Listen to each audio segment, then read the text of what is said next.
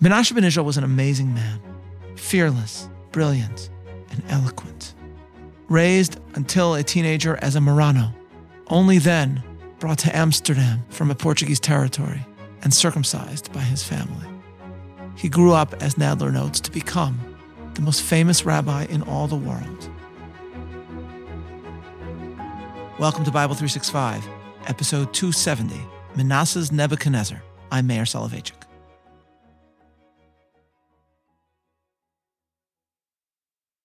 Rembrandt's paintings are famous and numerous, hanging in museums around the world.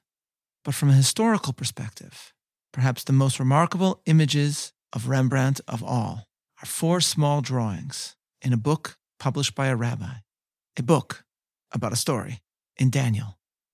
The book of Daniel unfolds in the period following the destruction of the First Temple. It centers on 4 Judeans, Daniel or Daniel, Hananiah, Mishael, and Azariah, who are taken from Jerusalem in the exile of the Judean elite with King Jeconiah before the temple is destroyed, and placed in service of Nebuchadnezzar in his palace. Though given Babylonian names, the Jewishness of these figures remains primary. We are told in the first chapter how the 4 of them refused to eat any non-kosher food in the palace, and how their diet of vegetables supernaturally sustained them. Chapter 1, verse 11.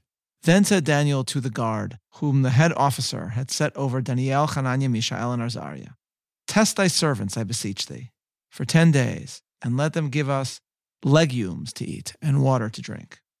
Then let our countenances be looked upon before thee, and the countenance of the children that eat of the portion of the king's meat. And as thou seest, deal with thy servants." So he consented to them in this manner and tested them for 10 days. And at the end of 10 days, their countenances appeared fairer and fatter in flesh than all the children which did eat the portion of the king's meat. Then the guard took away the portion of their meat and the wine that they should drink and gave them legumes. We are further told in verse 19 regarding these 4 Jews, "And the king communed with them, and among them all was found none like Daniel, Hananiah, Mishael, and Azariah. Therefore stood they before the king. And in all matters of wisdom and understanding that the king inquired of them, he found them 10 times better than all the magicians and astrologers that were in all his realm." Daniel and his comrades thus emerge as Joseph-like figures who advise the king. And a Joseph-like story immediately unfolds. The king has a mysterious dream about the future, and no one can interpret it. Or rather, almost no one. After the king threatened all his advisors, we are told in chapter 2, verse 16. Then Daniel went in and desired of the king that he would give him time and that he would show the king the interpretation. Then Daniel went to his house and made the thing known to Hananiah, Mishael, and Azariah, his companions, that they would seek mercies of the God of heaven concerning this secret, that Daniel and his fellows should not perish with the rest of the wise men of Babylon. Then the secret was revealed unto Daniel in a night vision. Then Daniel blessed the God of heaven. Daniel answered and said, "Blessed be the name of God forever and ever, for wisdom and might are his. And he changeth the times and the seasons. He removeth kings and setteth up kings. He giveth wisdom unto the wise and knowledge to them that know understanding. He revealeth the deep and secret things. He knoweth what is in the darkness, and the light dwelleth with him." Thus, like Joseph, Daniel not only understands the meaning behind the dream, he also accords all credits for the interpretation to God. He then offers the interpretation to Nebuchadnezzar. Verse 31. "Thou, O king, sawest, and behold, a great image. This great image, whose brightness was excellent, stood before thee, and the form thereof was terrible.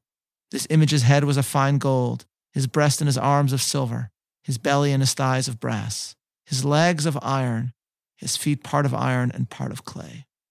Thou sawest still that a stone was cut out without hands, which smote the image upon his feet that were of iron and clay, and broke them to pieces. Then was the iron, the clay, the brass, the silver, and the gold broken to pieces together, and became like the chaff of the summer threshing floors. And the wind carried them away, that no place was found for them. And the stone that smote the image became a great mountain, and filled the whole earth. This is the dream, and we will tell the interpretation thereof before the king. Thou, O king, art a king of kings, for the God of heaven hath given thee a kingdom, power, and strength, and glory. And wheresoever the children of men dwell, the beasts of the field and the fowls of the heaven hath he given into thine hand, and hath made thee ruler over them all. Thou art this head of gold. And after thee shall arise another kingdom inferior to thee, and another third kingdom of brass, which shall bear rule over all the earth. And the fourth kingdom shall be strong as iron. For as much as iron breaketh in pieces and subdueth all things, and as iron that breaketh all these, shall it break in pieces and bruise. And whereas thou sawest the feet and toes, part of potter's clay and part of iron, The kingdom shall be divided, and there shall be in it of the strength of the iron, for as much as thou sawest the iron mixed with miry clay. And as the toes of the feet were part of iron and part of clay, so the kingdom shall be partly strong and partly broken. And whereas thou sawest iron mixed with miry clay, they shall mingle together with the seed of men, but they shall not cleave one to another, even as iron is not mixed with clay. And in the days of these kings shall the God of heaven set up a kingdom which shall never be destroyed. And the kingdom shall not be left to other people, but it shall break in pieces and consume all these kingdoms. And it shall stand forever.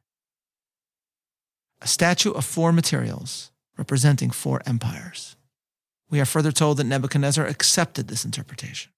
Verse 46, Then the king Nebuchadnezzar fell upon his face and gave homage to Daniel and commanded that they should offer an oblation and sweet odors unto him.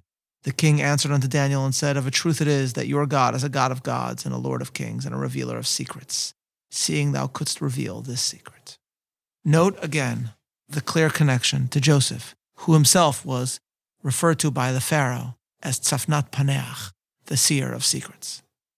The story served as the inspiration for a book written by a man we have already met, Manasseh ben Israel, a rabbi in Rembrandt's neighborhood in Amsterdam.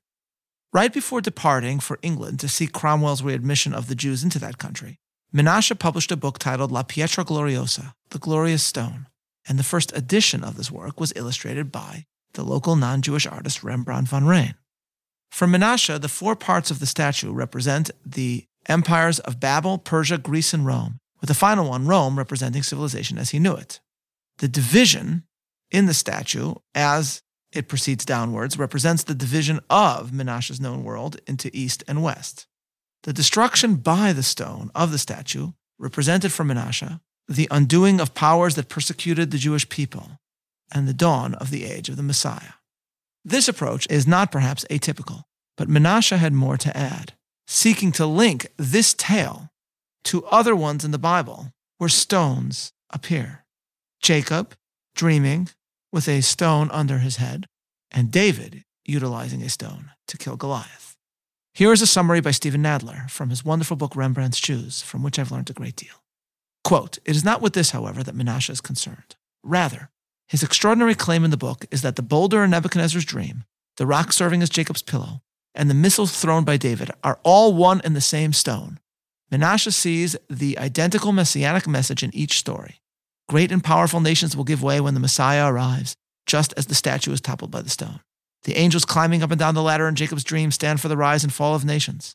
When he awakes, Jacob takes the stone that served as his headrest and sets it up as a sacred pillar, much as the kingdom of Messiah will be established in Israel.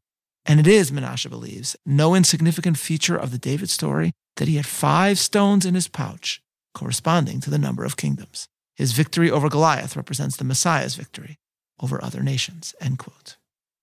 As Nadler further summarizes, Manasseh also based his interpretation on the most mysterious chapter in the book of Daniel, and one of the most mysterious in the entire Bible, chapter 7, where Daniel beholds in a vision 4 creatures, verse 3.